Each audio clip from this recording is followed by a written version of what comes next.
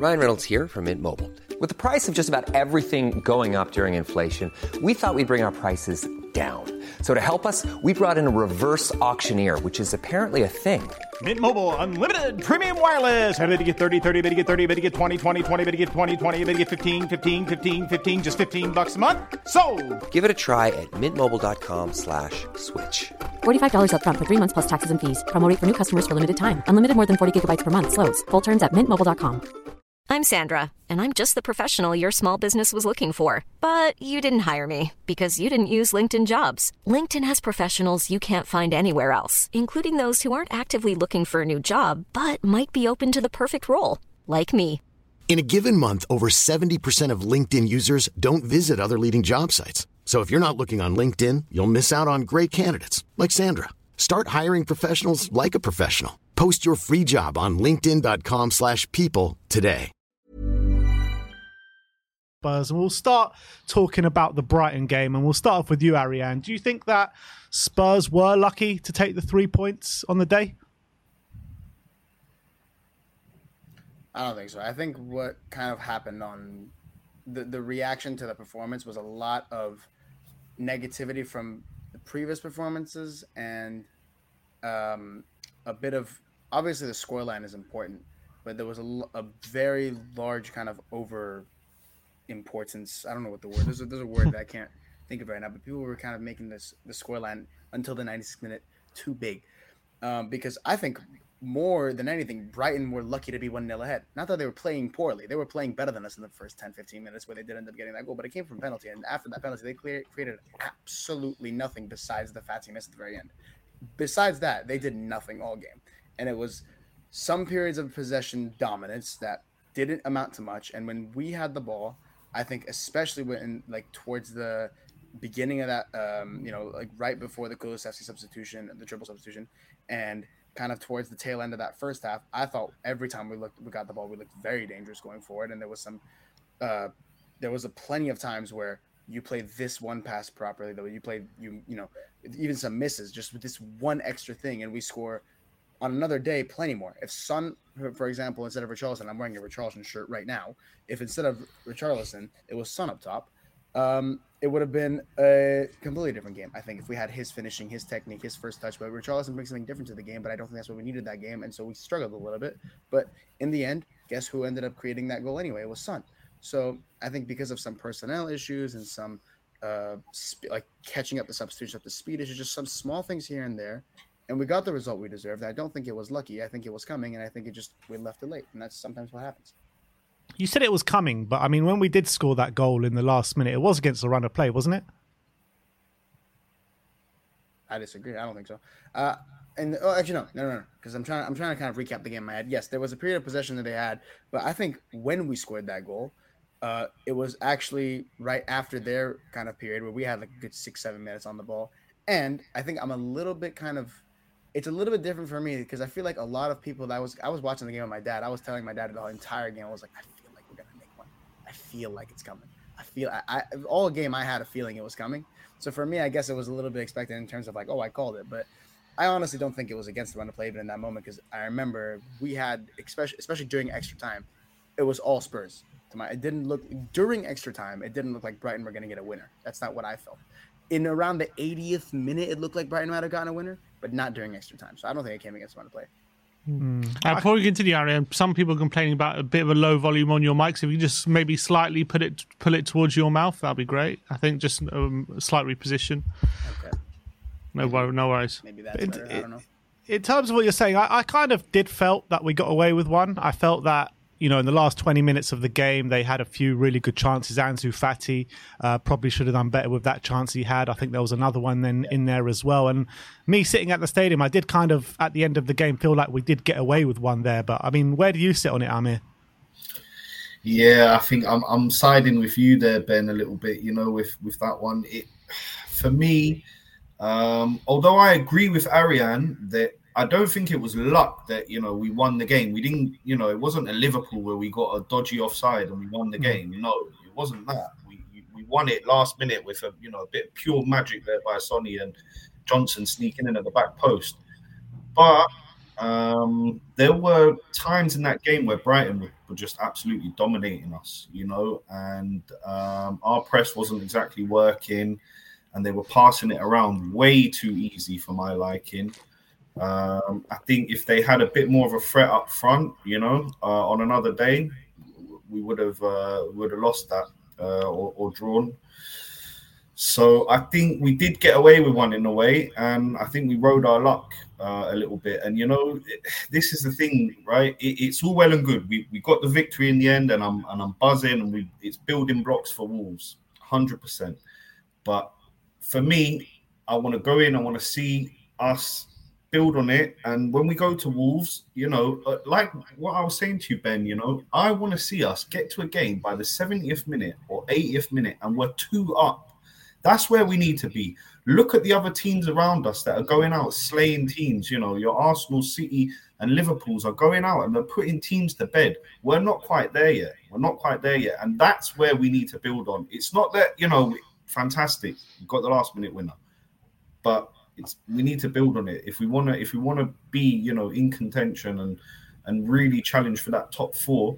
We need to make sure we're coming home with the points from all these types of games. Teams like Wolves, Palace, Luton's, all these teams that are below us in the league, we need to be putting them to bed.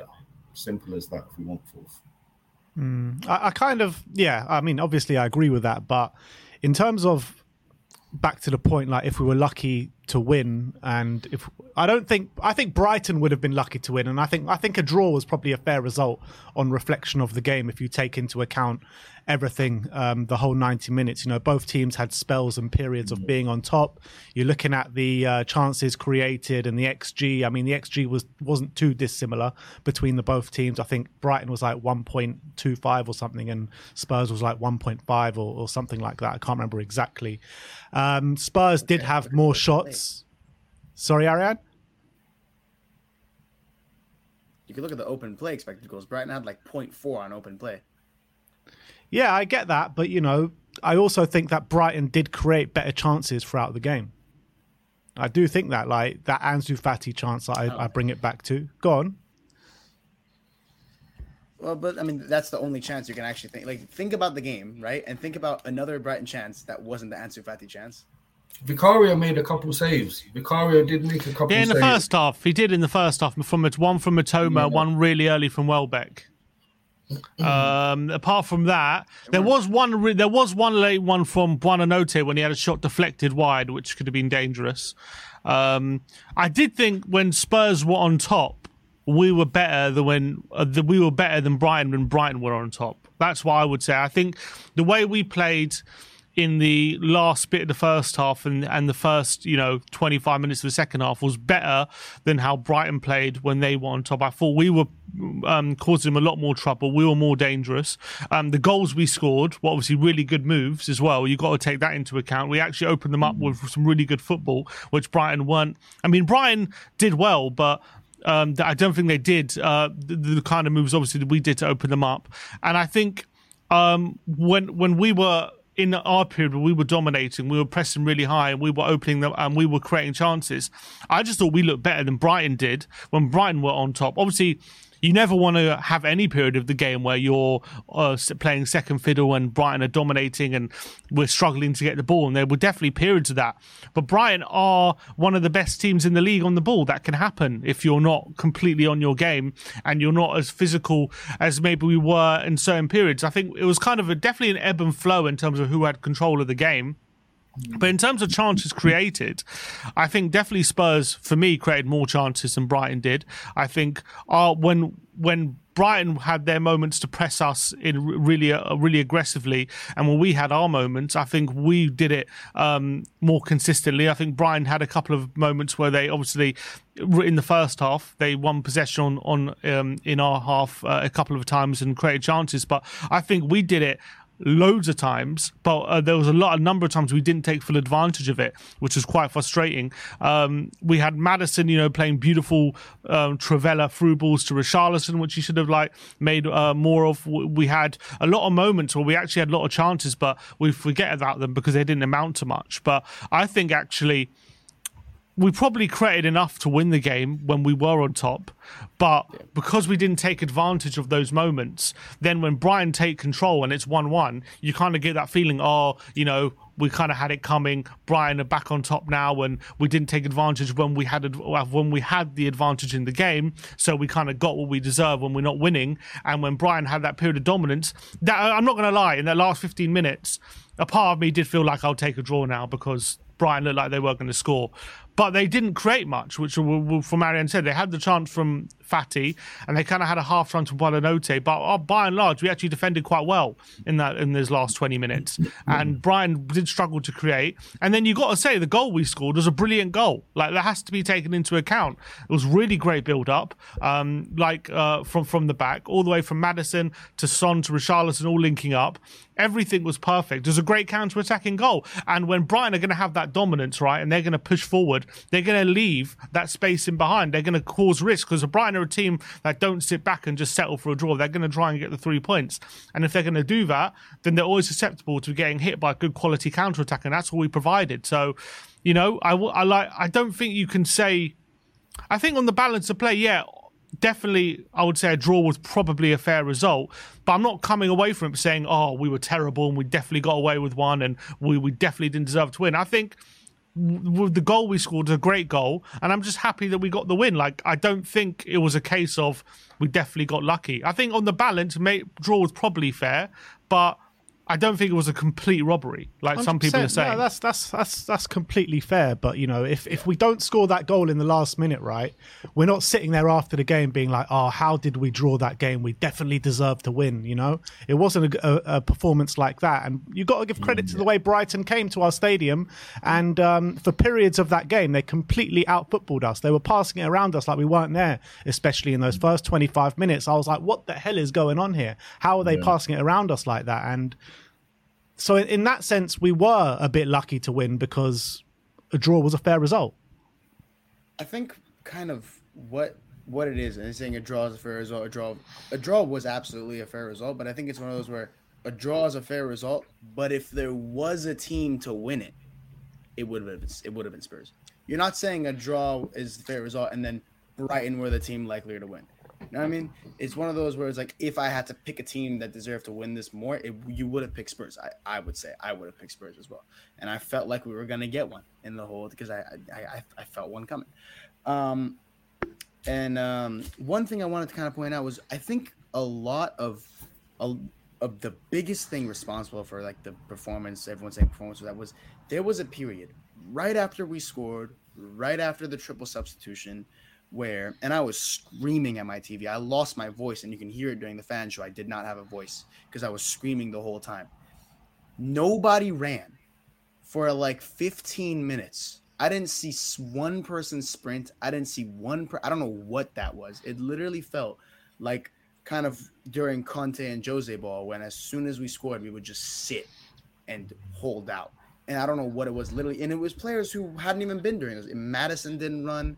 Udogie didn't run. Sarr wasn't. I don't know what on earth happened there, but for some reason, and it wasn't. And credit to Brighton how they played, but it didn't even have anything to do with how Brighton were playing. Because even when we had the ball and there was no pressure, you would see nobody was moving into spaces like we'd been. I don't know, for some reason, 15 minutes right after we scored. And anybody who has the match replay can go watch it. For 15 minutes, nobody ran.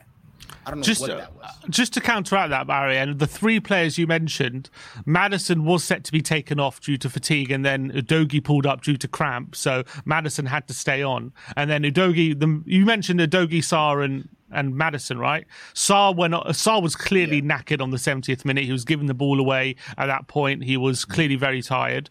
Maddison, as I said, was set to be taken off because he was so knackered, but he had to stay on because Udogie, the other player you mentioned, he picked up cramp and he went off instead for Ben Davies. So there was clearly a lot of fatigue settling in that period. I think that definitely contributed, and that can happen against a very intense team like Brighton. You got to remember, everyone's saying, "Oh, Brighton played through us." Brighton Brighton played great football and they kept the ball. Look, that's what Brighton do. They're a brilliant footballing team. They're also ahead of us not ahead of us, but they're further down the line when it comes to being together as a team. They've been being together now for nearly 18 months under De Zerbi. So they're much more of a well-oiled machine in terms of how they play. They know their positions. They know their football a lot better than we do. Not to say that we're not good. We are good and we're doing brilliant to be at the level we are at the moment, but doesn't mean that we should be ahead of a team who've been together for 18 months just because we're doing well. I know we have better players, don't get me wrong, and the way we play football hopefully is more conducive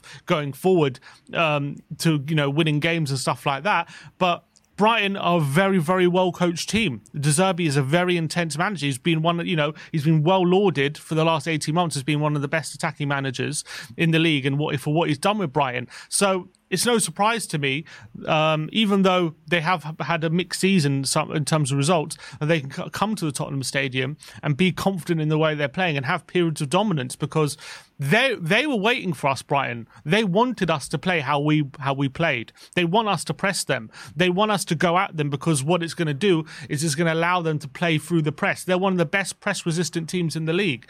So we kind of played into their hands a bit, but to counter that, we knew we were going to play into their hands and we had to be prepared for that. And at some periods we weren't, but we did kind of grow into the game and we did end up taking control at times, and that has to be respected.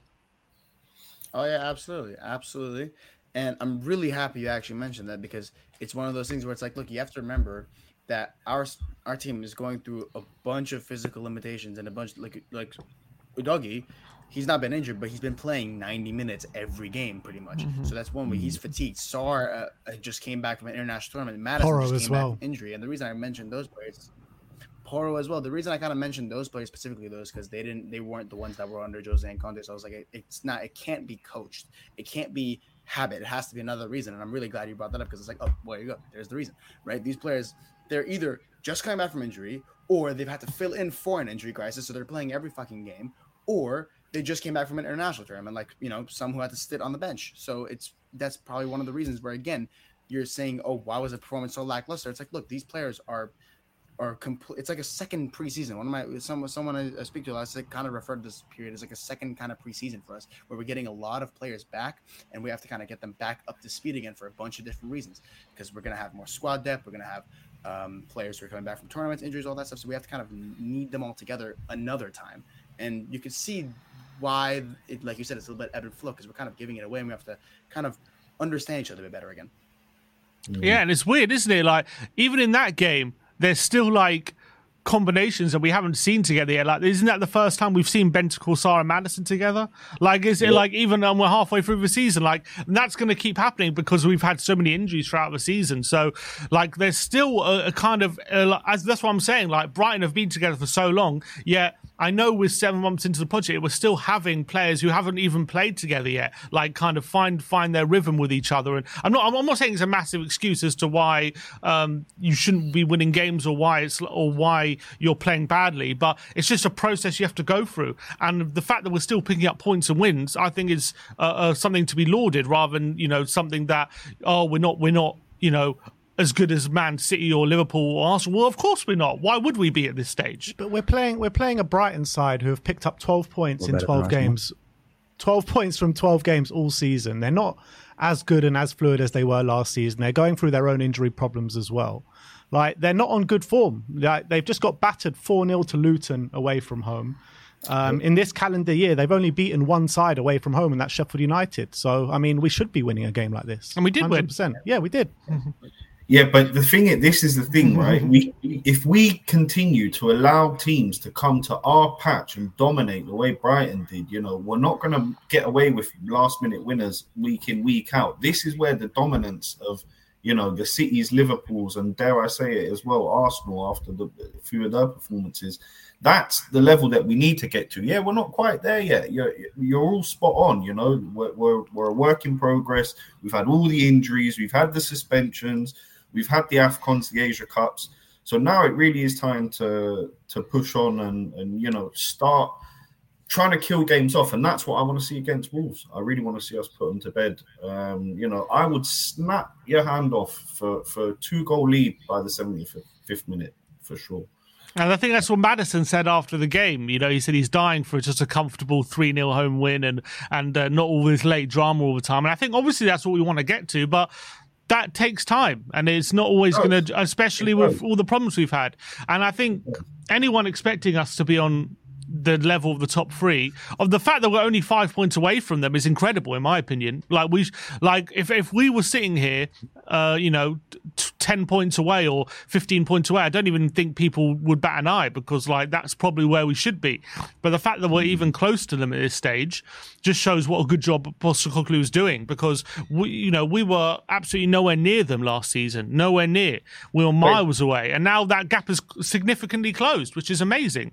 But here's the thing, Sim, right? The thing that's more important to me as a fan, it's not where we are, in the league, if it's 4th, 5th, or 3rd at the moment. To me, the exact position doesn't really matter at this stage. To me, what I'm looking at is what Ange has actually done as he's come in here. The transformation of the club, the unity that he's brought within the fan. We were all divided a year ago. Levy in, Levy out, Enoch this, Enoch that. Everyone was all over the place. Everyone was arguing with everyone. And he's just come in, and like a magician with a wand, he's come in, he's done his magic. And it's not just the first team, right, guys? I want to reiterate this. The under-21s, the under-18, everyone is on fire. This club is going places. We are building to really take this club to the next level. We have everything 100%. In place to take this club to the next level. We have all the facilities. We have the best stadium in the world. We have all these business deals going on. It's just about adding to the squad, giving Ange what he wants, and building on what we have, and taking it game by game, really, lads. We haven't got a crazy schedule now. There's no cup competitions. We can just focus on the league, get to the summer, build, and we see where we go next season. And, the sky's the limit with Ange. And also, just to touch on, in terms of people's complaints about, how we played maybe against Brighton and maybe our recent form, as much as I'm positive in general about the performance, maybe more positive than other people, I do realise, obviously, there were periods where we weren't doing the right things. And I think Ange knows that as well. I don't think Ange is coming out after the game and saying, oh, we deserved the win, it was a great performance. Like he said after, I don't know if you saw his interview, he was asked after the game, now you have, after a win like that, would it be better to just get back in the swing of things in a midweek game and build on that momentum? Or is it good that you have a free week? And he said, after that performance, we're going to need a week. That's what he said. So clearly he's not happy with the performance. Clearly he wants better. But so I think Ange is aware that this team is still a work in progress, and we need more time and we need all of that. So as much as I'm positive about it, I still know that there are flaws definitely in that performance, and we need to improve on it. But I think there are definitely more reasons to be positive about it than negative. Why do you think that keeps happening, though? Because the last 2 home games now, our first halves have been just completely lackluster. You look at the Brentford game, and now you look at the Brighton game. Why does this keep happening at home? It's a difficult one to answer. Teams obviously come prepared for you, and they, maybe teams are starting. I wouldn't say working us out, but they're going to be more aware of how we play. They're going to be we're definitely coming like a set way. Teams know how we're going to set up now, and they're getting more used to it. They're planning for it, and maybe it just takes some adjusting to during the game. I don't think it's just that. If you remember, at the beginning of the season in that game, in that 10-game run, I remember Man United at home. First half, we were definitely second best, and we could have been behind in that first half. We turned it around. It's all about how Ange sees things, how he makes little tweaks and changes to gain control of the game. So sometimes we can get it from the start, but recently it just hasn't been that way. But it's hard to put your finger on why exactly what has changed. We need to be starting games quicker. I think we're trying to. It's usually what happens, I find, is we have a very quick 5 to 10 minutes at the beginning of the game. Then the opposition take control. And then that happened at Brentford, at Everton. And didn't then, really happen at Brighton, though. It didn't really happen too much at Brighton, but I don't know. It's hard to put your finger on why exactly we're struggling at the moment in first halves, but it seems to be something that is definitely a bit of an issue. Ange does seem to be rectifying it at half time, which is positive, but obviously we can't be giving the opposition 45 minutes. Although, what I would say is against Brighton, for those last 15 minutes of the half, we were definitely on top. And we could have equalised easily in those last 15 minutes. All right, well, let's move on and let's talk about Rodrigo Bentancur now, because I've seen a lot of ridiculous comments from sections of the Spurs fan base saying, sell Bentancur this, Bentancur's crap now. I mean, he's come back from 2 serious injuries, and yes, his form has dropped off. But we'll start off with you, Ariane. Is it worrying, the form for Bentancur at the moment? I mean, this is a guy who's clearly playing through an ankle injury. He hasn't recovered. We were quoted 2.5+ months, right? And this guy came back in 3 weeks. I wasn't even happy to see him on the team sheet when he came back. So I was like, and for some reason, that's the one game he actually played incredibly in. But then after that, he's clearly been off the pace, and you can tell it's a lot like Richarlison and his groin injury. It's exactly like that. Look, this is a guy who's just not the same player as he was, because he's playing through pain, and you can tell this guy's reluctant. This is a reluctant Bentancur. That's what it is. He's always reluctant to go in for a challenge, and that's kind of where you can see his drop off, because this guy was going. He was a dual monster, and in the second half of this game, at the Brighton game, I think he actually played incredibly, because that was the one time again where it felt like he had a bit of confidence back. Yeah, I'm going to get this 50-50. I'm going to get this. But throughout the games, every time he goes into a duel, you can see there's a bit of doubt in the back of his mind, and that's because of his injuries playing through it. I think he needs rest. I have no doubt in his talent. I have no doubt in his ability. I have no doubt in the fact that he's going to come back. He's clearly hurt, and it's just that simple. There's no reason to make it anything other than that. Yeah, I completely agree. And I agree with you what you're saying in the second half as well, because he got taken off just as he was like growing into the game as well, didn't he? At the period of time he went off in the game. But Amir, what's your thoughts on Bentancur? Are you worried about the level of his performance at the moment, or just not really at all? Look, we all know that he's not, at his prime at the moment, coming back off those terrible, horrible injuries. Cash, I'll never forgive him. What a dirty player. But for me, the only real worry is, when are we going to see that Bentancur again that we had before the first injury? If you look back to that year, I think he was our best, not just best midfielder, but probably the best player in our team, to be honest with you. So all these fans that are talking about, getting rid or selling up or, I don't know what they're talking about. He's going to be a key player for us going forward. And I think, the way Ange doesn't really see, but he doesn't really like to see those positions 6, 8. He said to get out of that mindset. So we need as many high quality midfielders as possible to be battling for those positions. So when you see, when everyone's fit and you've got Maddison, Basuma, Bentancur, Lo Celso, Sarr, you're really looking at a really, really strong midfield. So I'm hoping he'll get back to, his full fitness. It might maybe take him a couple more games. If it takes a little rest at Wolves, why not? Play Basuma up. Give what we saw in the beginning of the season. Give Basuma, Sarr, and Maddison the reins and let them go at it, and let Lolo get to, let him recover properly. Yeah, I mean, there were worrying signs in that. The last couple of games, the Everton game at Goodison Park, I thought he was shocking. First half against Brighton, giving the ball away in the edge of the area. Really uncharacteristic mistakes from Rodrigo Bentancur in these games. And I would be worrying if we didn't have Yves Bissouma coming back now. With what Yves Bissouma showed in that second half when he came on, I thought he looked brilliant, to be honest. Not maybe on the offensive part of his game, but definitely the defensive part, the amount of interceptions he made after he came on. So I would be worrying about Bentancur, but now we got Bissouma back in the team. I think it gives the opportunity to Bentancur to really get back to full fitness. Yeah, I completely agree. Go on, Amir. No, I'm just saying, give him a break. That's it. Simple as that. If he needs the time, if you've brought a player back a little bit too early and he's not at full fitness, let him get to full fitness and then let him go at it. And like Ben said, you've got Bissouma there. Yeah, and you got to remember, he came back early from his second injury. You got to remember this guy's recovering from 2 injuries, and the fact that he looked so good coming back from the ACL against Villa was a credit to him rather than something that should be expected. No one should have expected him to look so good when he first came back.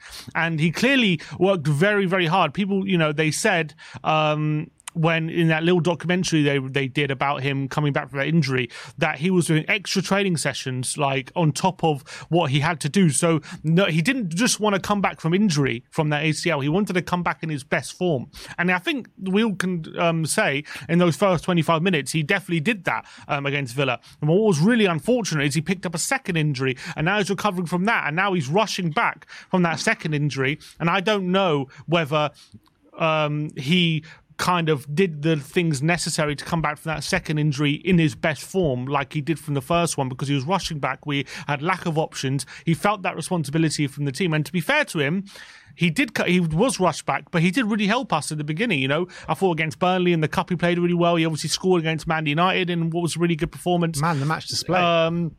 So he yes, we rushed him back, but he obviously was contributing to the team. Now it's a case of he's definitely struggling a bit physically. I think we can see that. He's clearly half a second off it. There are times against Brighton where, you know, Bentancur of old would release the ball a lot quicker, would have been a lot stronger on the ball, wouldn't have lost the ball in certain situations.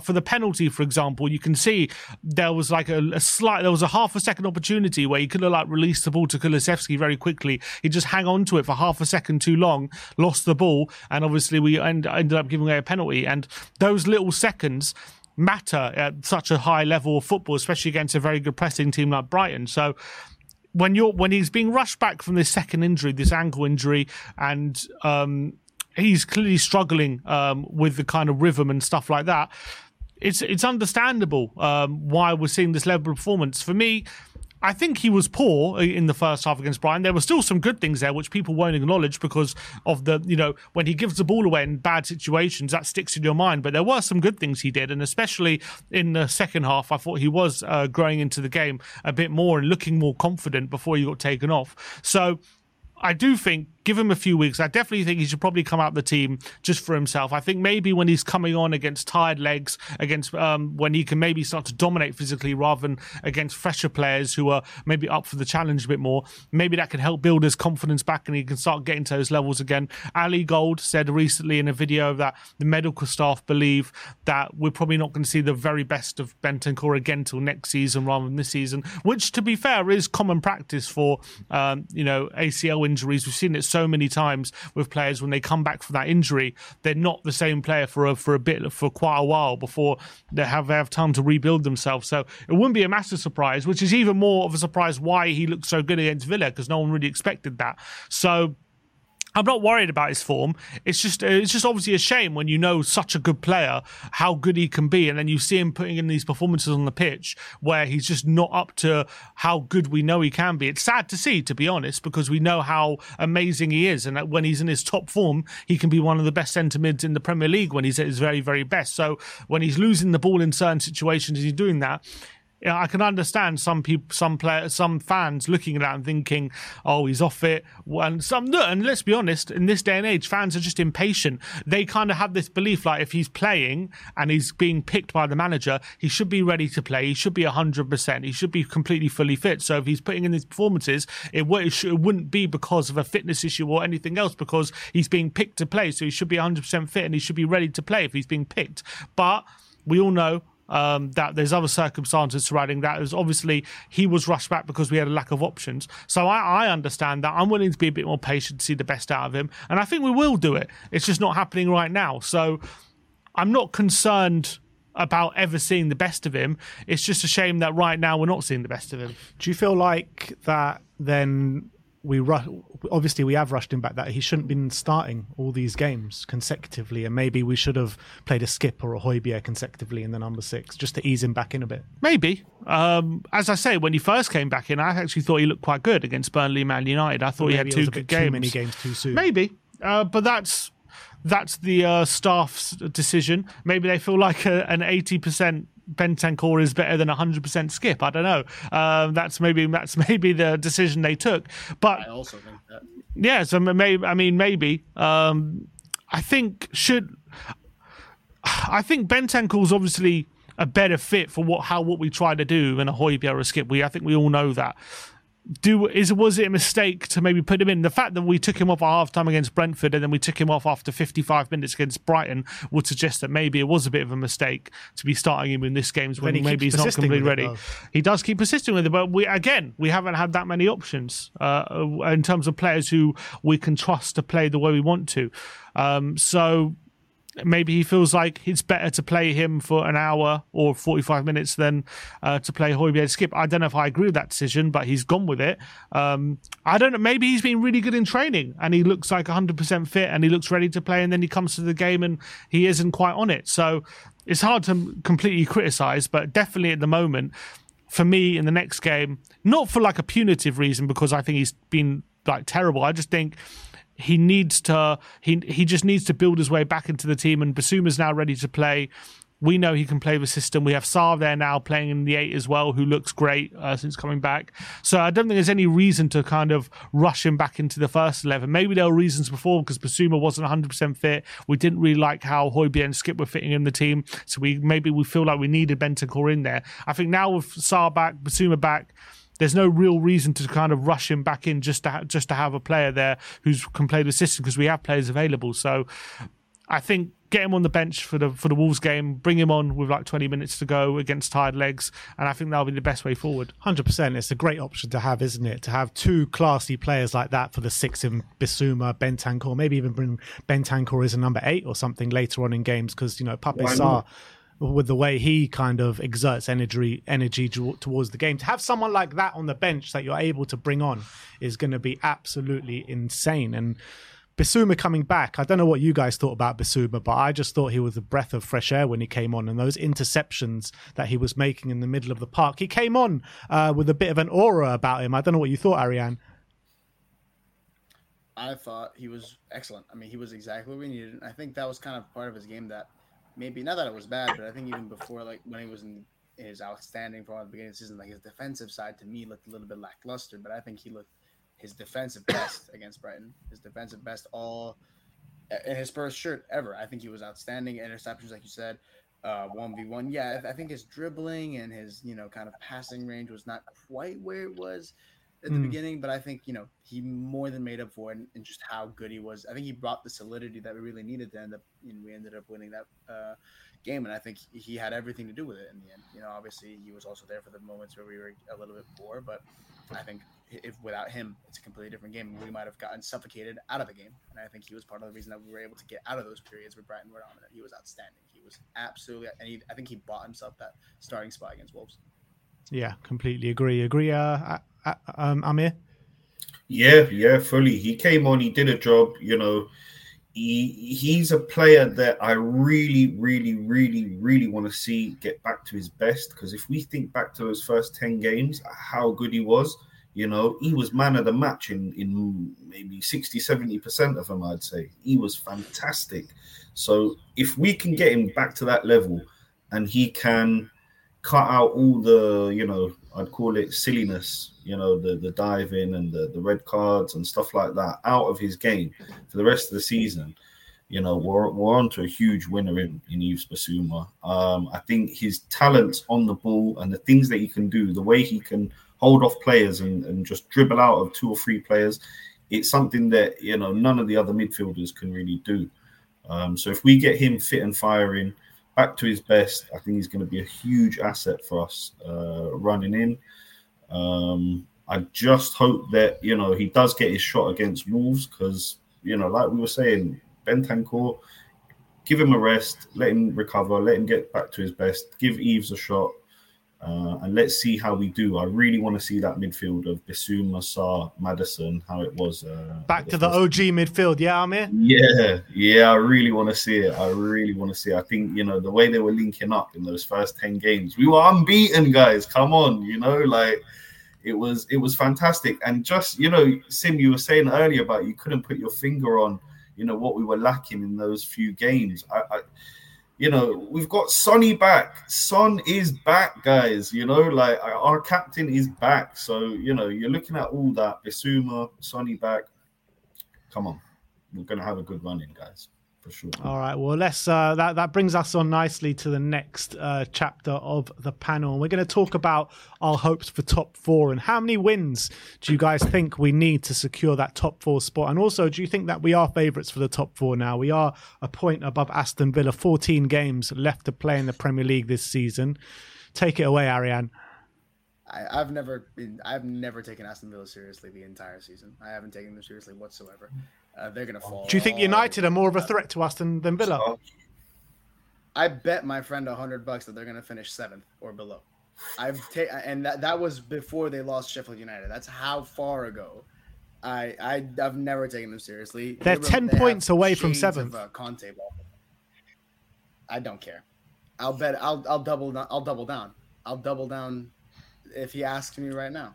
I serious and since I've made that bet, I think the second I made that bet was when the wheels fell off and they've had 1 win in 7, and it was against this terrible Sheffield United side.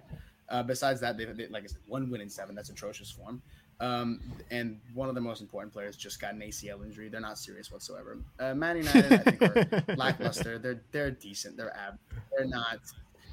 None of the teams below us have a chance for top 4. I'm more than confident. I would bet anything you ask me that Spurs are going to finish top 4. I'm super confident. I think I'm more hopeful that we get 3rd. I'm not even worried. I'm not even sweating about top 4. Not even sweat. I'm kind of more looking at that 3rd place saying, can we sneak in there?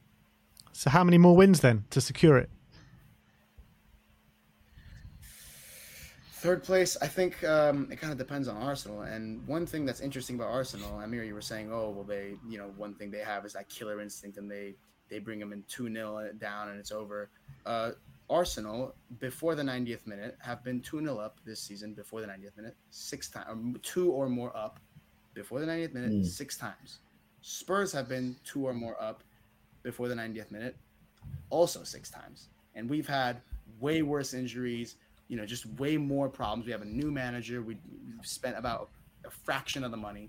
So in terms of, how good we are at putting teams to bed, Arsenal are scoring last-minute winners against Luton Town. Oh, they are. So they are. Ariane, and I hear that. Honestly, you've got to look at the mitigating factors, right? And I see that. But the way we were putting Burnley to bed earlier on in the season, that's what I want to see now. Right. Do you see what I'm saying? When we're losing a goal at Goodison Park and we're getting a last-minute winner, that's all. It's part of the puzzle. But I want to see us. That's why I'm really looking forward to Wolves and Palace at home. I think it's 2 games where we can get back to that and we can do that and we can put these teams to bed. So, I'm really hoping that we do get absolutely. And I wasn't trying to say that to knock on you. I was trying to say that to say, look, Arsenal are 5 points above us. A lot of that has to do with one spell where we lost like 3 or 4 key players. We didn't win in 5 games. True. If that didn't happen, I am more than. If that didn't happen, I think we'd still be in 1st place, let alone 3rd and 2nd. But we're 5 points below Arsenal. I think we've got more than a shot. I think we're a better team than them, especially when we're on it, and they are. They don't impress me this season at all.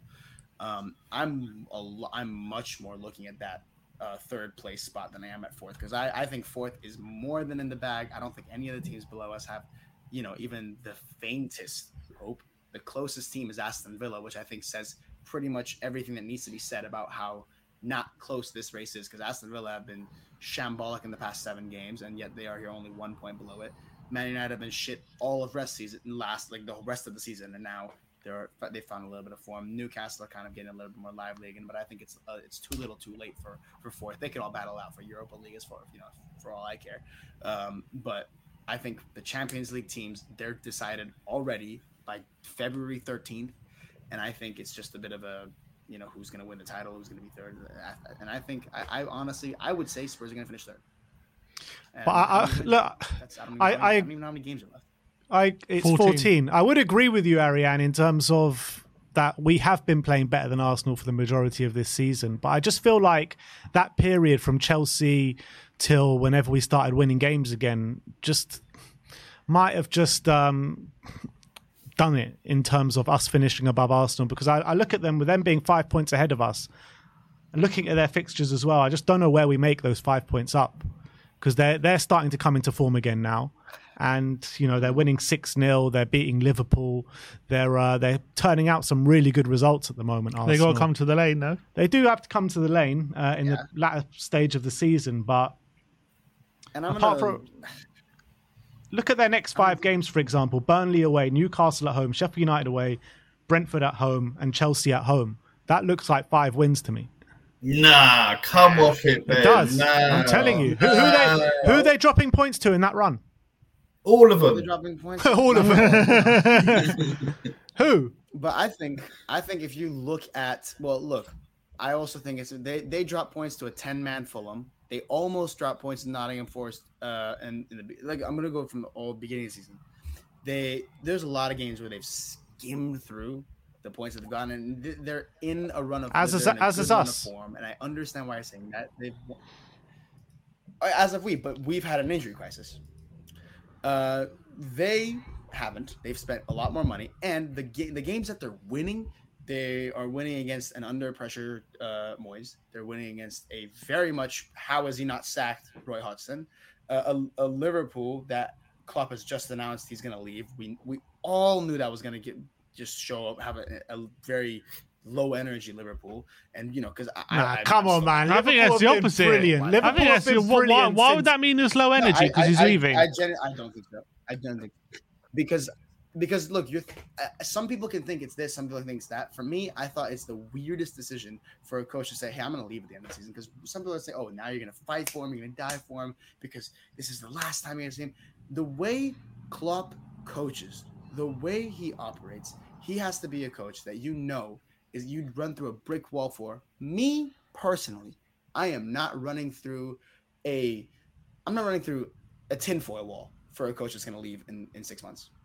Me personally, because but he's a club legend. He's a legend. It's like Pochettino. Oh, I don't care. But why? But the way the players have to put their bodies on the line, the amount of trust you have to have in a coach like that, and also what it means for their future and everything. I think that Liverpool side is going to suffer, and we're going to see it not only through this result, we're going to see it in all of their other results, and I'm going to be proven right in the next few weeks and months. You'll see Liverpool going to drop off massively. They're not winning this title. They might be the ones to drop all the way to 4th if we end up finishing 3rd. I think that's how bad it could be. That is the fall off they're going to experience. I think maybe they might go decently far in some cups, but I don't think they're gonna. It's gonna make them suffer in the league. I think it's gonna make them suffer in the league big time. Because in a cup, I can understand why that energy would be used for. Look, it's the coach's last cup. We gotta go in. We gotta win this cup for him. Champions League, Carabao, whatever the hell they're still in. I don't keep track of Liverpool, but they're not even in the Champions League. They're in the Europa League. I completely disagree. I think Liverpool are weak. I think the points that they have gotten in the past games are weak, and some of the points they've dropped are to some pretty mediocre teams. They almost dropped points to Luton Town, by the way, where they conceded 3 goals. They haven't been putting any of these teams to bed. Wolves, they only won by 1. Villa, they lost. Brighton are one of the only teams they've won. They lost to West Ham a couple weeks ago, right? Not a couple weeks ago, a couple months ago. But they've dropped points on very bad sides. I'm not saying they're going to drop points to Burnley and Sheffield United because those are some of the worst teams in the league. But Newcastle, they could drop points to. Brentford, they could easily drop points to. Chelsea, they could easily drop points to. Right after that, they've got Man City, they could easily drop points to. Brighton, away, they've got that they could drop points to. And then only a couple of games after that, they have the lane. And they have some tough games coming out of them. And, as do we, and we have some easy ones as well. Let's look at our own fixtures. We have Wolves, and then I actually don't know what comes right after. But if you can't look at one team's fixtures. We have Wolves and Palace, and then we have Chelsea, but then we have Palace, we have Villa, we have Wolves, and then Wolves, Palace, then Villa. I think are shit, like I've said. Then Fulham, then Luton, then West Ham, then Forest. Those are also pretty easy teams. The only difficult one. Oh wait, no, Chelsea got postponed. I forgot about that. So there you go. We have like 5 that I think we're gonna win all 5 of those too. And it's 1, 2, 3, 4, 5, 6. I think we can 6, 7 in a row. 7. I think we have wins in a row. I don't think Arsenal have 7 wins in a row. I don't think. Have 4. I think. I think we win our next 2 games. I don't think we win at Villa Park. I really don't. That's the key one for me, Ben. That's the key match. Yeah, it is a key match in terms of the top 4 race, but I don't think we win there. You got to remember, our away form is not good at the moment, Ariane. Yeah, really Ariane, I'm loving the confidence, Ariane. I'd love to take 7 from 7, mate, but some of these away days, you know what I mean? You're on the road, you go up to places like Goodison Park, Villa Park, it's they're very tricky destinations to go. I mean, with Sonny back though, and with the players that we have back, you know, we're going to put up a mighty fight. That's for sure. But we were unbeaten in 10. West Ham ain't even a given to win, Ariane. West Ham, you know how they turn up against Spurs every single year. You know what I mean? I'm Sandra, and I'm just the professional your small business was looking for. But you didn't hire me because you didn't use LinkedIn Jobs. LinkedIn has professionals you can't find anywhere else, including those who aren't actively looking for a new job, but might be open to the perfect role, like me. In a given month, over 70% of LinkedIn users don't visit other leading job sites. So if you're not looking on LinkedIn, you'll miss out on great candidates like Sandra. Start hiring professionals like a professional. Post your free job on linkedin.com/people today.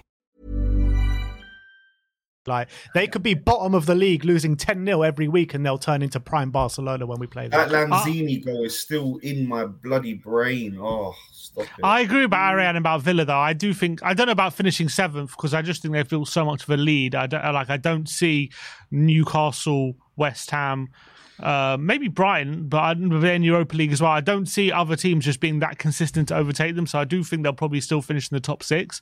But I think I do see shades of, like, I think for Villa, when it's going well, it's like I think it's very similar to us under Conte. When it's going well, it's good, but once things start to turn, once there's a drop off, I think you might start to get a lot of frustrated Villa fans, in my opinion, because you look at the football they play. It's really great when it's working, very intense, so aggressive. They overwhelm the opposition. But then when their intensity drops off a bit, when all of a sudden when they come up against a team who, very solid defensively, who make it hard for them to break down, they run out of ideas very, very quickly. They have a very, very much a lack of creativity. They're relying on. They only play 2 attacking players pretty much every game, Watkins and Bailey. Imagine turning up and watching that and being excited about it. It's really great when you've got McGinn pressing and you've got Luiz and Kamara just overwhelming with the press and when you're hounding the opposition. But once you come up against a team that can deal with that, all of a sudden, it looks actually stale. It looks very stale very, very quickly. And Kamara's obviously out, he's a big player for them. Obviously, when they're playing people like Longley as well, all of a sudden there are gaps in that back four which can definitely be targeted. And I think their home form was really great for the first, half of the season. But since they beat Arsenal at home, I think they've won 1 game in 5. They've won 1 game this calendar year. They've won 1 game, and even the game they did win, it was Burnley at home when they got extremely lucky. They got a last-minute penalty, which wasn't a penalty. No, I'm saying the home games. Home games. They beat Burnley at home in their last home win, which was extremely lucky, which they shouldn't have won that game. They've just lost 3-1 at home to Newcastle. They got absolutely battered by Chelsea at home as well recently. And at least with Tottenham, right, if we have players who are out, for example, if Johnson's out of form, you bring in Kulusevski, you can change things up a bit. You got Werner or Son now, Richarlison. If Richarlison drops out of form, we can put Son back up front. We have options. For Villa, it's like, they have Leon Bailey. If he's out of form, they don't really have. They have like Diaby. That's it. If they have to rely on Watkins, but they don't have many options. They're very much reliant on a very few players staying in form. They've still got European football as well, and I think Unai Emery is known for this. By the way, it's happened in every single club he's been at.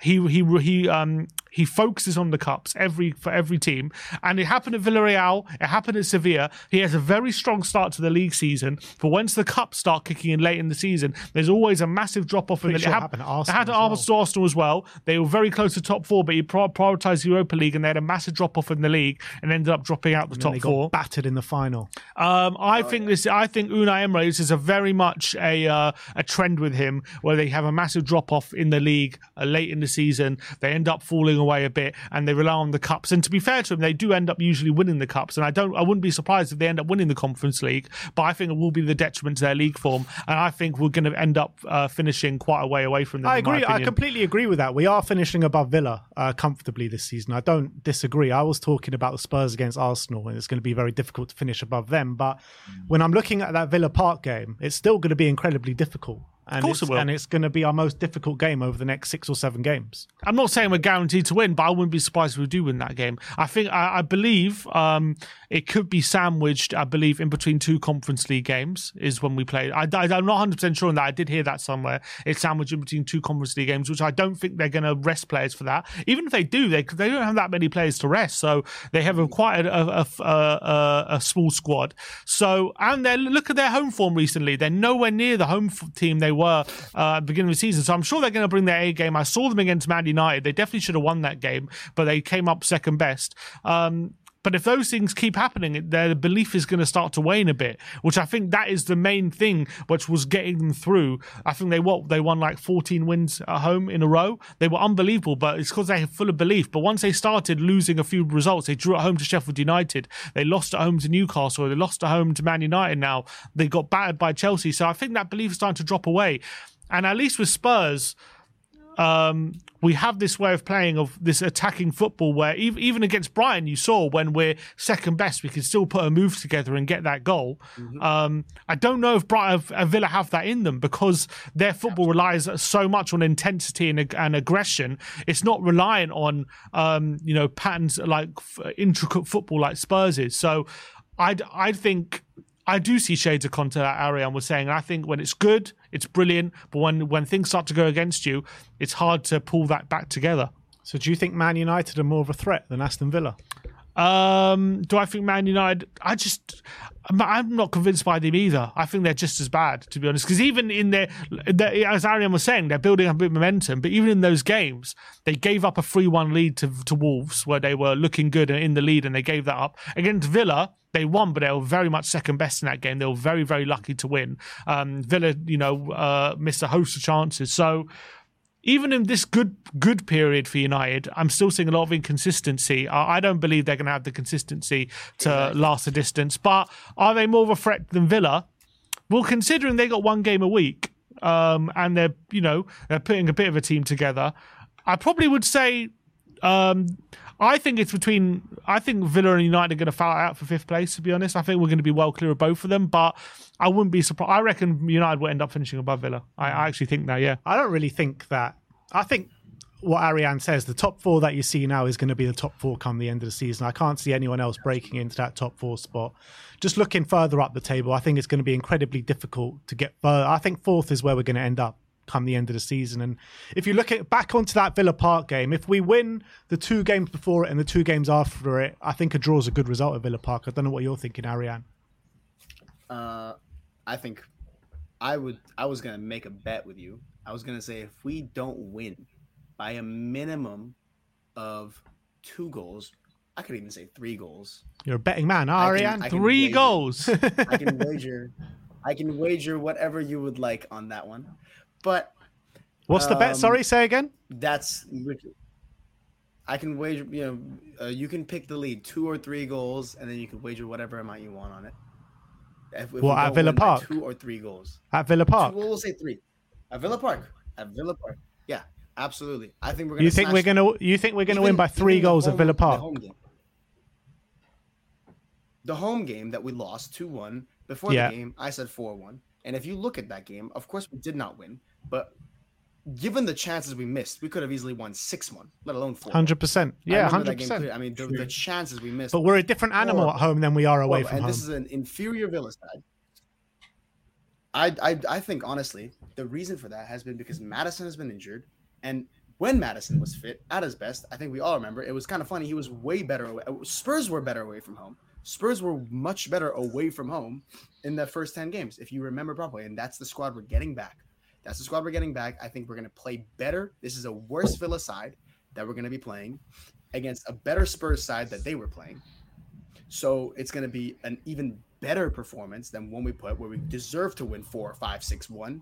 And I think we're going to win by a minimum of 3 goals. I genuinely believe that. And I wanted to ask you a question. Look, we have 1, 2, 3, 4, 5, 6, 7 games. Wolves, Crystal Palace, Villa, Fulham, Luton, West Ham, Forest. How many wins? What's the last game that you're going to? The Forest game. 1, 2, 3, 4, 5, 6. I'll go a minimum of 5, a maximum of 6. A maximum of 6. I'd say a minimum of 6, a maximum of 7. And that's if we draw one by some dodgy penalty or something. You really think we're going to go 7 games in a row now winning? Absolutely. I mean, I'd absolutely bite your hand off for it, obviously, but I don't know. I just can't see it. I just can't see it right now. Here's a question. Obviously we have this run in April, right?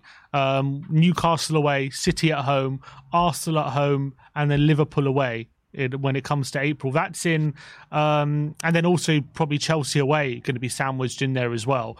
That's in how many games' time? 1. Is that what you're going to until the run in April? 1, 2, 3, 4, 5, 6, 7. That's in 7 games' time, right? That run. Yeah. There you go. How close do we have to be to like Arsenal to still be in with a chance of finishing above them come that run, do you think? Or do you think going into that run we can still pick up points going into that really difficult run? Well, I think that's going to be the run that's going to decide a lot of things, and it's not going to just be third. I think the entirety of the structure of that top 4 from 4th to the title is entirely contingent on those games. Entirely. For Arsenal, for City, for Liverpool, all of their results are also contingent on that run of games. So for Spurs, that's the difference between finishing 4th, 3rd, 2nd, and dare I say first. That is the difference. That run of games. That run of games is the difference. So do you not believe we have to be above Arsenal by that point to have a realistic chance of finishing above them? Above them, I think if we're maybe right below them or something, because we play them in that run. So I think again that could be one where it's like kind of like the Conte season where we ended up finishing 4th. So we need to be within. You would say we have to be within 1 or 2 points of them. You would say by that run to have a realistic chance. Within 3, call it 3. Yeah. Ariane, how many points are we getting off Newcastle away, Man City at home, Arsenal at home, Liverpool away? That's another 4 wins, baby. So we're winning every game from now until the end of the season, right? We're winning everything. We're winning the league. May as well come out and say it. That's it, Ariane. We're winning the league, yeah? You're not going to... Look, I'm not going to be the one to say we're not going to win the league. I'm not going to be the one to say that either. 7 points away. Look. If we do an Ariane, I'm gonna call it doing an Ariane now. If we do 7 from 7 in the next, what is it, month and a half coming up? Yeah. Then I think we'll obviously be talking about any position within that top 4. We could. What I'm saying. But here's the thing, Ariane. Here's the thing.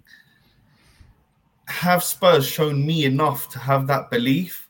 Not quite yet. Like when Ben said 5 from 7, that's where I'm at, to be honest. That's where, 5 from 7 and maybe, if we can sneak a win at Villa Park, obviously lovely. But sneak a win at Villa Park? We can definitely win at Villa Park, Ariane. We can definitely win at Villa Park. But I'm saying all those 7 games, if we were to come out, even 6 from 7, I think that would be amazing. And I do think that we should be looking up and not looking down. That's for sure. Mm-hmm. We should be looking at Arsenal. We shouldn't be worrying about Villa. We shouldn't be thinking about United. They're just not relevant for what we're trying to do at the moment. So yeah, we just take it game by game, focus. I do think there's so many positives there to take. With the players that we got back. Sonny in that team, I mean, guys, we saw what an impact he made. As soon as he came on, it just looks like a different team. That left is just, every time that guy gets on the ball, you're just thinking something's going to happen here. It's going to pull off some magic. So, we've got 14 games left. Let's get that magic going. Let's see where we are after these next 7. And I hope I'm sat here saying we've done an Ariane, because that would be so quick prediction. I'm here. Out of 14 games, how many wins are we getting? Out of 14, yeah,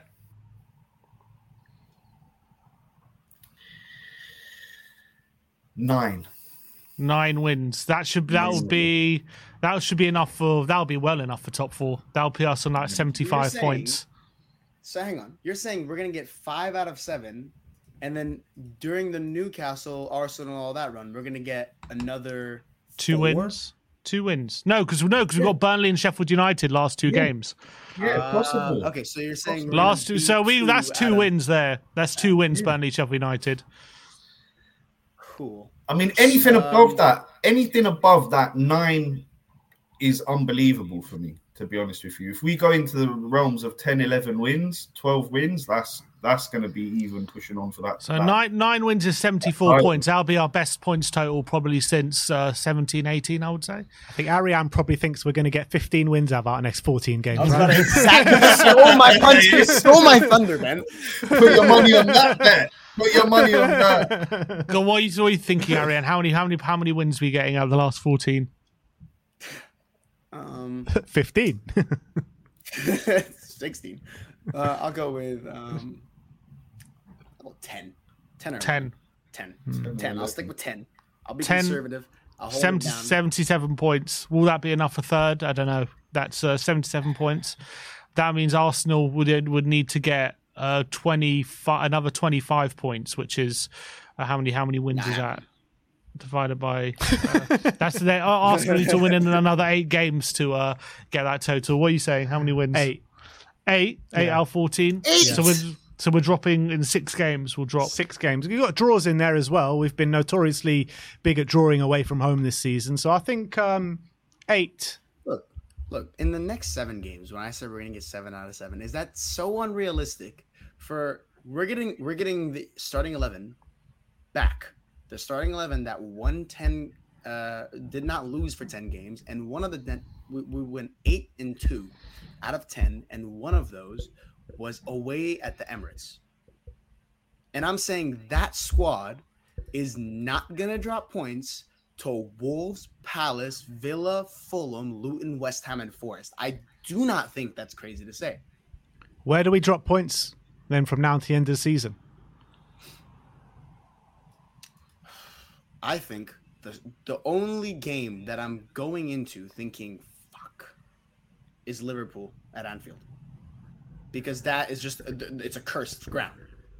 But outside of that, I think, obviously I'm not going to say, Man City at home, right? But Man City at home, it's at home. It's a big game. We always love that game. Same thing with Arsenal. I think Spurs, as this is kind of the litmus test for really me when I was like, Conte has to go. If you lose to Arsenal at home, that is when you can't. Spurs can't lose to Arsenal at home. They can't. It should not be allowed. It should not be allowed. That's what I'm saying. And it's one of those things where no how, why, when, what, whatever. Spurs against Arsenal at home has to be a win. It has to be a win. At the minimum, a very well thought out draw. Even when we were shit, and I wasn't old enough to understand football, and I just know this through history. Even when we were shit in the 90s and whatever, we still showed up to Arsenal. And I think right now, when we're incredible, we're going to show up to Arsenal and we're going to school them. So I'm not going to go into that game. I don't think as fans, it shouldn't be allowed as fans to go into a game like that as being pessimistic. As a fan, you should not be pessimistic. Agreed. Arsenal, we're beating Arsenal. I think how I see it is we got Absolutely. 7 home games left. 2 of those home games are Man City and Arsenal. I reckon we win 6 out of our 7 home games. We probably drop points in one of those games, I'm going to say. Where I reckon, so that's 6 wins. I reckon in the away games, we have Fulham away, when we have Sheffield United away. I think that's 2 wins there. So that's got that up to 8. And then of the remaining away games, that's Liverpool away, Newcastle away, West Ham away, Villa away, and Newcastle away. Now, and Chelsea away as well. Out of those 6 home games. Into account Chelsea. So, yeah. So that's Chelsea, Villa, Newcastle, Liverpool, Chelsea, Villa, Newcastle, Liverpool, and Chelsea. Out of those 5 away games, how many wins are we actually going to get? It's going to be tough. So I don't know if there's going to be more than 2 in those away games. So I'm going to say that's being quite positive. I think 2 wins out of those away games. Those are really difficult away games. We're notoriously bad at all those. So games. that takes it to 10 wins, though. If we get 2 out of those 5. So I'm going to go, and that's being positive. And we're winning at St James's, winning at Liverpool, winning at West Ham, winning at Chelsea, and winning at Villa. Any of those would be big wins. So I'm going to go for 2 out of 5. Anyway, I'm going to go 2 out of 5. So out of those away games, so I'm going for 10 wins. That puts us on 77. Yeah, I didn't take into account Chelsea. We're winning at Stamford Bridge this year. You reckon we're winning at Stamford Bridge? We're winning at Stamford Bridge this year, 100%. I was about to say exactly that thing. I was about to say, Finn, you've convinced me to 11. 11. So I said 8. I'm going to go to 9 because I didn't take into account the Chelsea game. So I'm saying 9 wins. But I think, how many points is to guarantee us top 4? I think it's much less than that. 8 wins. 8 wins gets us to 72. That's definitely top 4. Yeah, I think it might even be less than that to guarantee us top 4. Honestly, yeah. I'm saying 72 is like guaranteed. Yeah, but I'm saying with the way Villa and Man United are going to be from now to the end of the season, I don't see less. I don't see either of them hitting 70. That's what I'm saying. So it could be less than that. Yeah, probably 67 maybe, which is like 7 wins. Maybe 8. If we win all our home games from now to the end of the season, bar the Man City game, I think that's top 4 done. That's 6 wins, yeah. Yeah, I think that's top 4 done, regardless of what happens in the away games. But let's finish off talking about the summer transfer window. It's obviously there for all to see that we need a winger coming in from now to the end of the season. I'm going to start with Amir on this one because I know exactly what he's going to say. But what winger do you want to see us bring in the summer? Well, you know exactly what I'm gonna say, but it's quite a tricky name. I don't even know if I can, but I'll give it a shot. So I want your man from Napoli, Khartatsvelia. I think that's how you say his name. The Georgian Messi. For me, he's our man. He's gonna cost a ton of money, but Mr. Levy, just get your wallet out because this guy's worth it. You know, he's young. He fits the bill. He's strong. He's fantastic on the ball. He can beat a man. Players haven't got a clue which way he's going, left or right, and he's got a finish on him. Do you think that's realistic? Is it realistic to bring in a Kavisha in the summer? Seeing as Napoli aren't even doing well this season, is he going to look to leave in the summer? Why not? Why limit ourselves? You know, any wingers that we're looking at, you know, I think we should be looking at the top draw. At the end of the day, you know, you want players to come in and you want them to fight for their place in the 11. So there's no point, you know, with all due respect to Timo Werner, there's no point in signing someone like Werner permanently. You want to bring in someone young, a replacement that for you know, Sonny over the years, someone that's going to come in and you know, really even battle Sonny for that place. You know, that's what you want. That's what Liverpool have. That's what City have. And that's what will push us further in the long run. So that's the guy I want. That's my man. There's a few other, you know, niggling subjects that are you know, all over the place, good players that I'm looking at, but he's the one that really excites me, and I think, you know, he could suit this Ange team because he's got a good ball on him as well. He knows how to place ball. He needs slot into that front three perfectly. Ariane, who would you like to see? For me, it would be clearly Neto, but I'm, especially with the amount of hamstring injuries we have, that just worries me too much. So because solely off of that, my pick is Nico Williams. I think that kid is, I think Khvisha is a very good shout in terms of, I think he's definitely, at the moment, he's a better player. I don't think anyone's going to, I think he's a better finish. He's definitely stronger. He's more polished. But for me, Williams is much more dynamic. I think he's a better creator.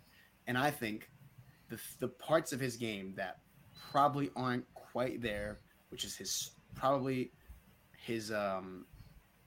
just his decision making quite at the very in the box, pretty much just the final shot. Really, I don't even think his passing is all that. I think he's an excellent creator. He's a lot of, when Brennan Johnson plays well and he's in the position and he's giving that pass and he's giving the final ball, that's what he does best. The best of Brennan Johnson is, I think, what Nico Williams is like. It does consistently for Athletic Club when I watch him play. He's dynamic. He's a lot dribblier than anybody we have. Get one-on-one, no idea where he's going. Bam, left, right, boom, and he cuts it inside, cuts it back for his brother most of the time, who's going to slot it in. And I think he is outstanding. and a Spurs shirt, Ange's going to get exactly the best out of him. 1v1, pacey. He's exactly what we want down the wings. Imagine him and Johnson both knowing exactly what to do, cutting it back. It's going to be total mayhem on the wings for any fullbacks. And then you have Son or Richarlison ready to just slot it home. Oh, my God. Him, I think he'd be outstanding. But how old is he, Ariane? I think he'd be 21. Oh, he's only 21. Wow. Yeah, he'd be a very good shout as well, to be fair. Nico Williams has got all the attributes. He's yet to explode, really, in an Athletic Bilbao shirt. He's not pulling up crazy numbers as of yet. I think this season is, 6 assists and 3 goals or something. Does that concern you at all, or is he just waiting to explode? I think he's waiting. I think this is where he's going to explode. I think we have the pyrotechnic. That's what I'm saying, right? We have Ange Postecoglou. He's going to be the one to light the fuse. 21-year-old doing, in La Liga, doing outstanding. Just when you watch him play, and he's 1v1, you yourself have absolutely no clue what's going to happen. When I watch Kulusevski, the defenders clearly have no idea what's going to happen, but I know what he's going to do. I always know what Kulusevski's going to do, and I love Kulusevski, right?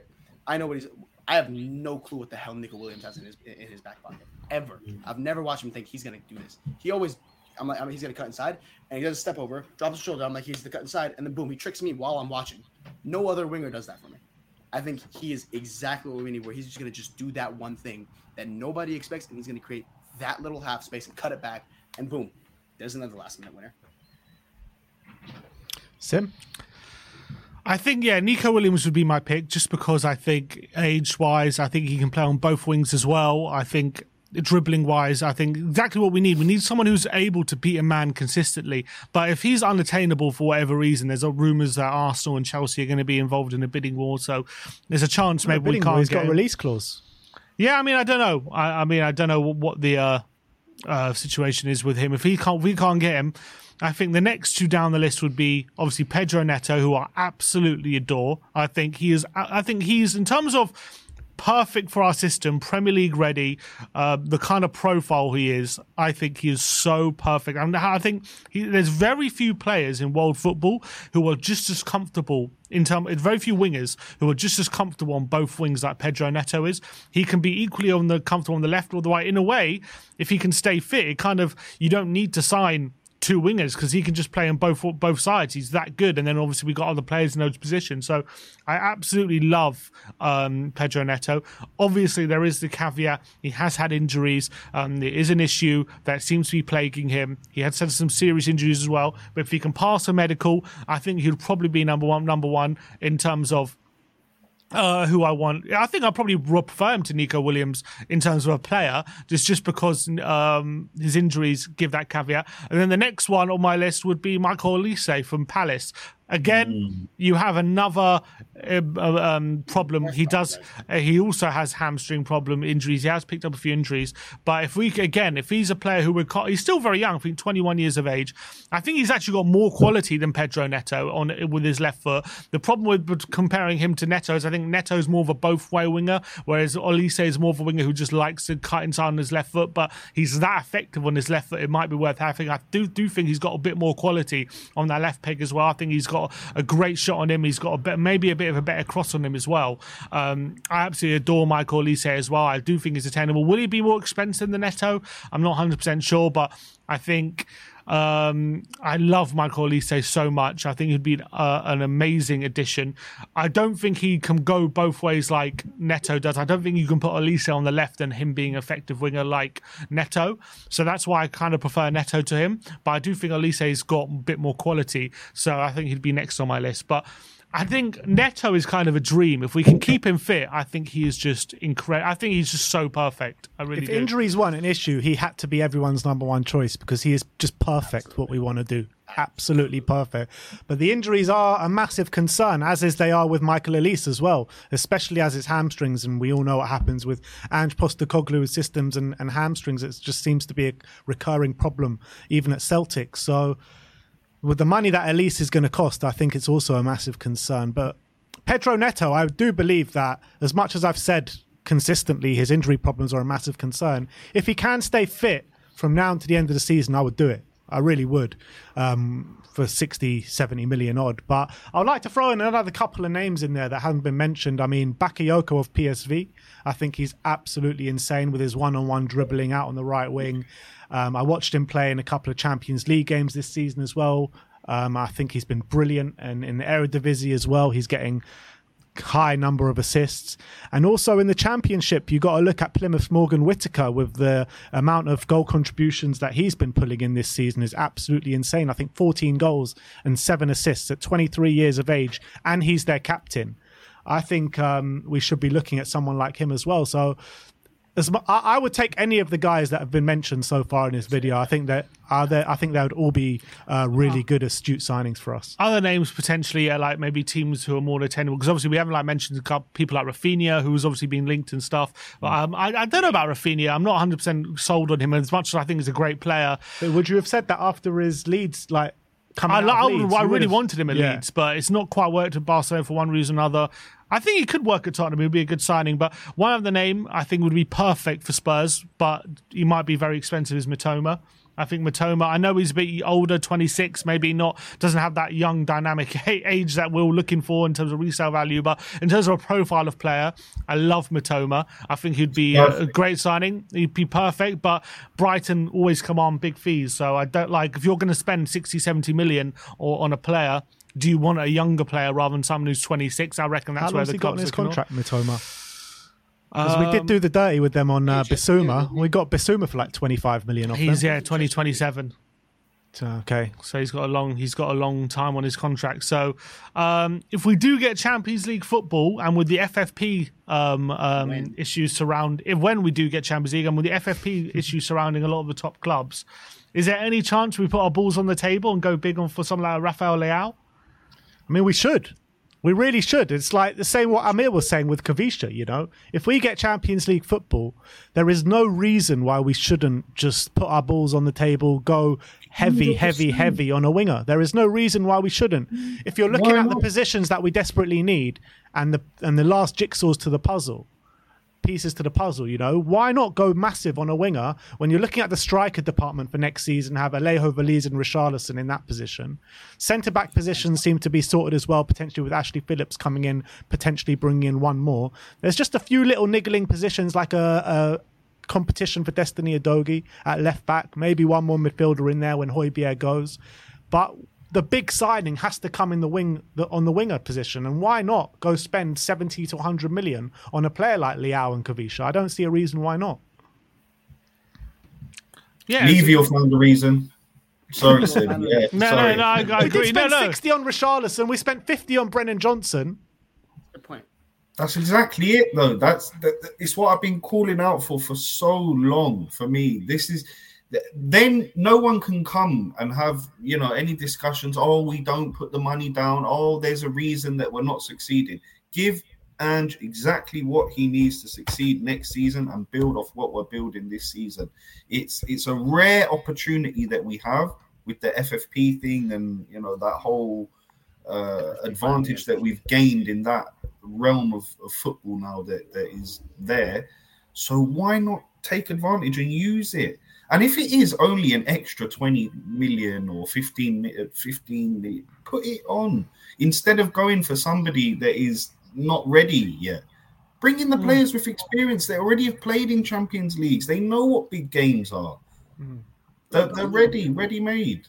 In terms of like someone like a Leao, apparently he does want to move to the Premier League. It's well documented, and like in terms of Premier League clubs, like in being in accordance with FFP and stuff. Obviously, you got the top sides. I mean, are Liverpool going to spend that amount of money to get him? Arsenal have someone like Martinelli there. City just signed Doku, and they got Grealish on the left hand side.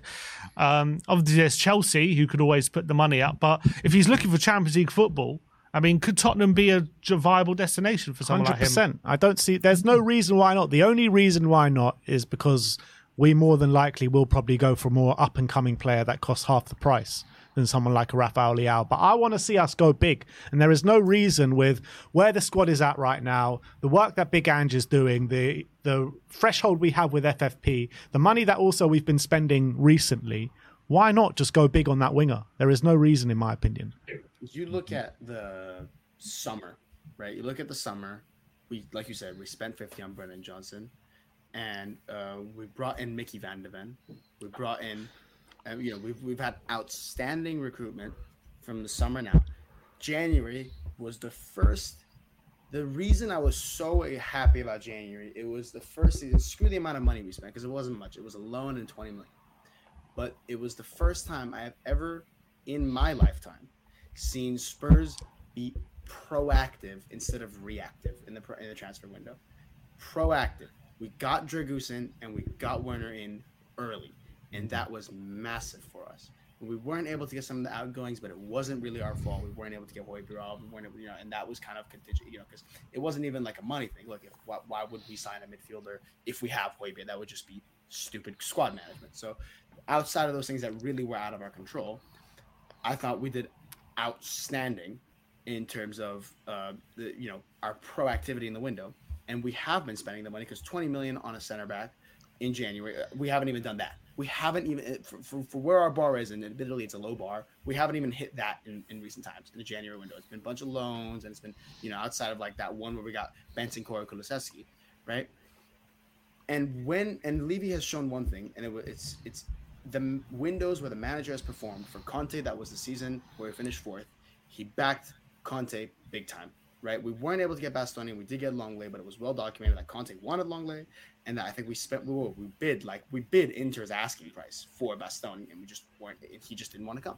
And then outside of that, Conte won Longley, and that's that. But besides that, we spent 60 on Richarlison. We spent pretty big on him, and we got Perisic, which we never get a 33-year-old, right? So he backed Conte in that summer, and he failed. And Ange came in, and he, even though he hadn't had anything outside of a preseason game, he backed him. I think he got him some outstanding requirement. Mickey Van de Ven has been he's arguably signing of the season with how great he's been. And then James Maddison, Brennan Johnson, lots of big money there. Vicario, outstanding again.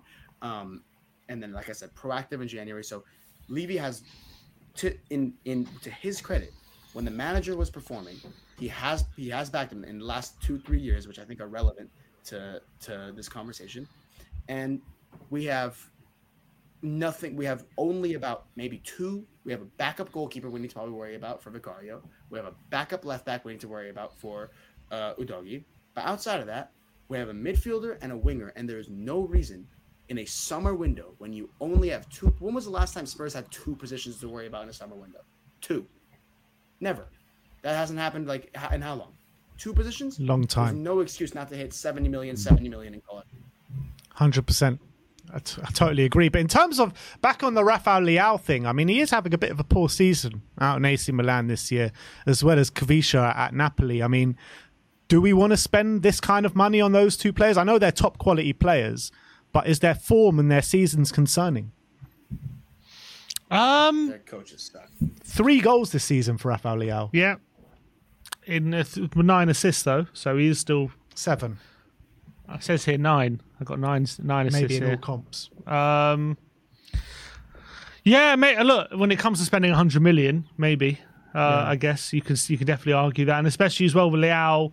Does he have the right character that you want in the dressing room? Is he going to come as like a superstar who's going to, throw his weight around a bit? I don't know what kind of character he's. I know he's like a bit of a rapper. I know he's got that kind of side. We've to got Emerson for that. I'm not saying he's a bad character. I don't know. But I don't know if we spend 100 million on him and he comes in as like the kind of character we want. I don't know. That's also a question mark. So there's a lot of things to consider for sure. So yeah, maybe it's too much of a risk. I don't know.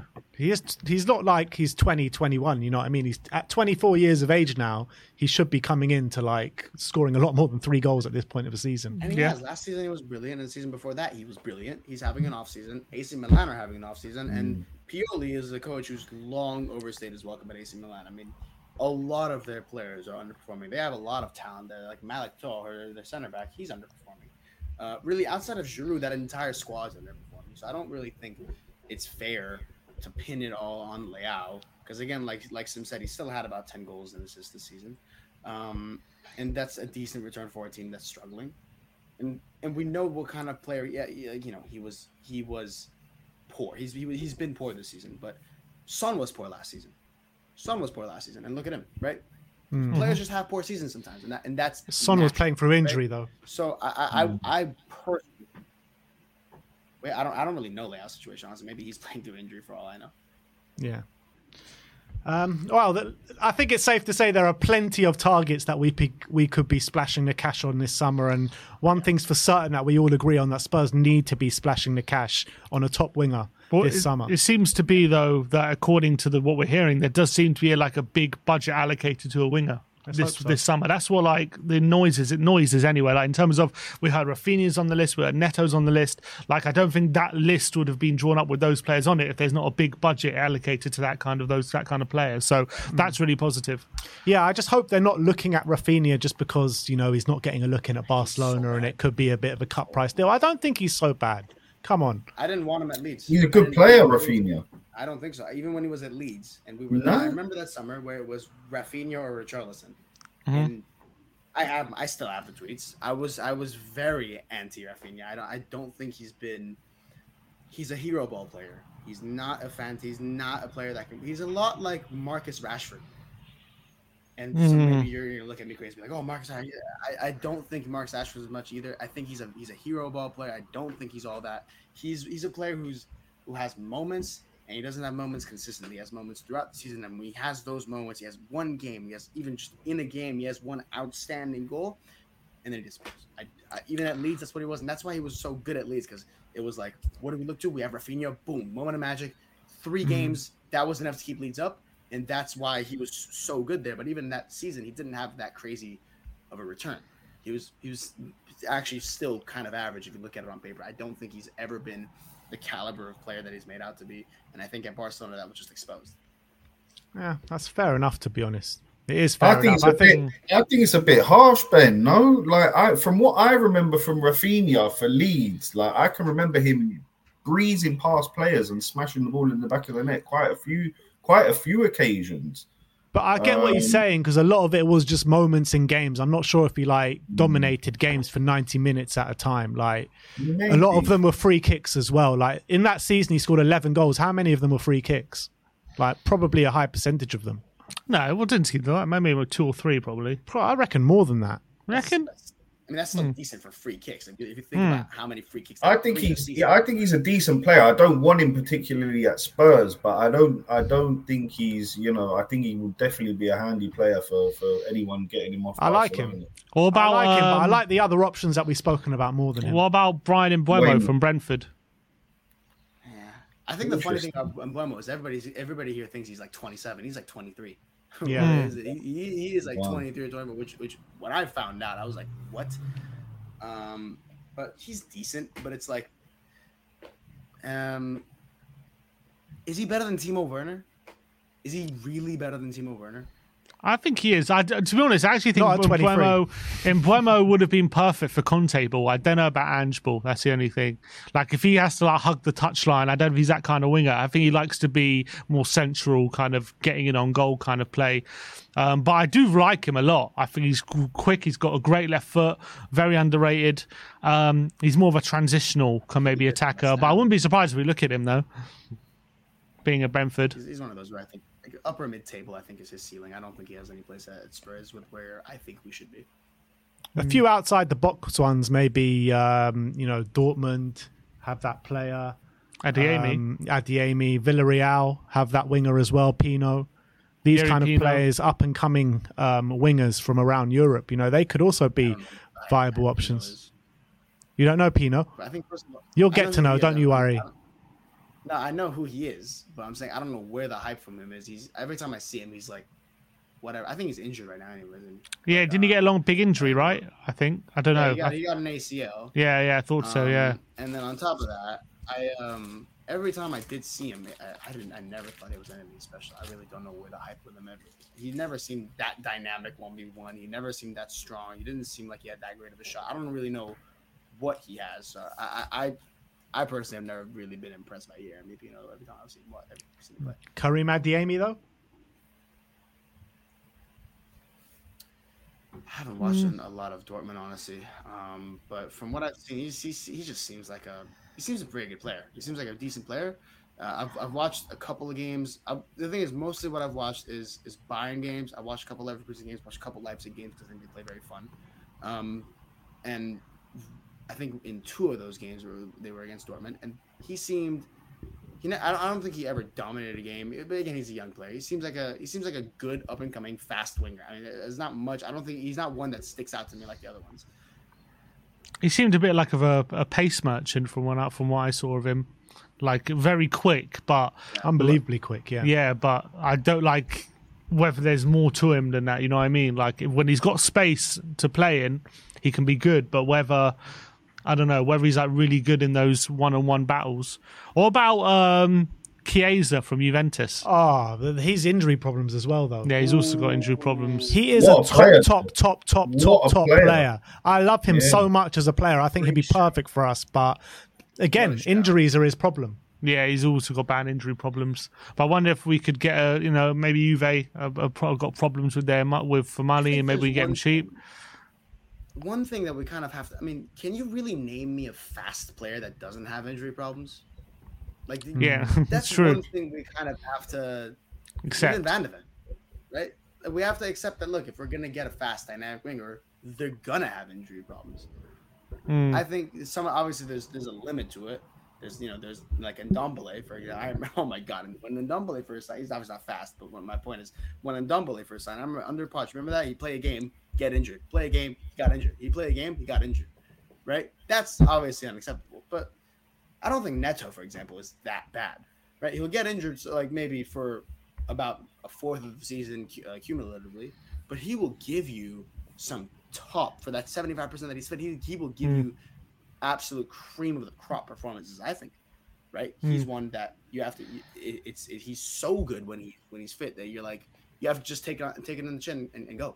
And say, yeah, some players are worth it. Some players are worth it. I mean, last season Neto played what? How many games? He had a serious injury. The year before, how many games did he play? He had an ACL. What can you say? Yeah, but we're talking about year in, year out. The guy's 23 years old. Yeah, but it happens. It happens to players. But right now, he's the best he's ever been. Since 2019, he's played 129 games for Wolves.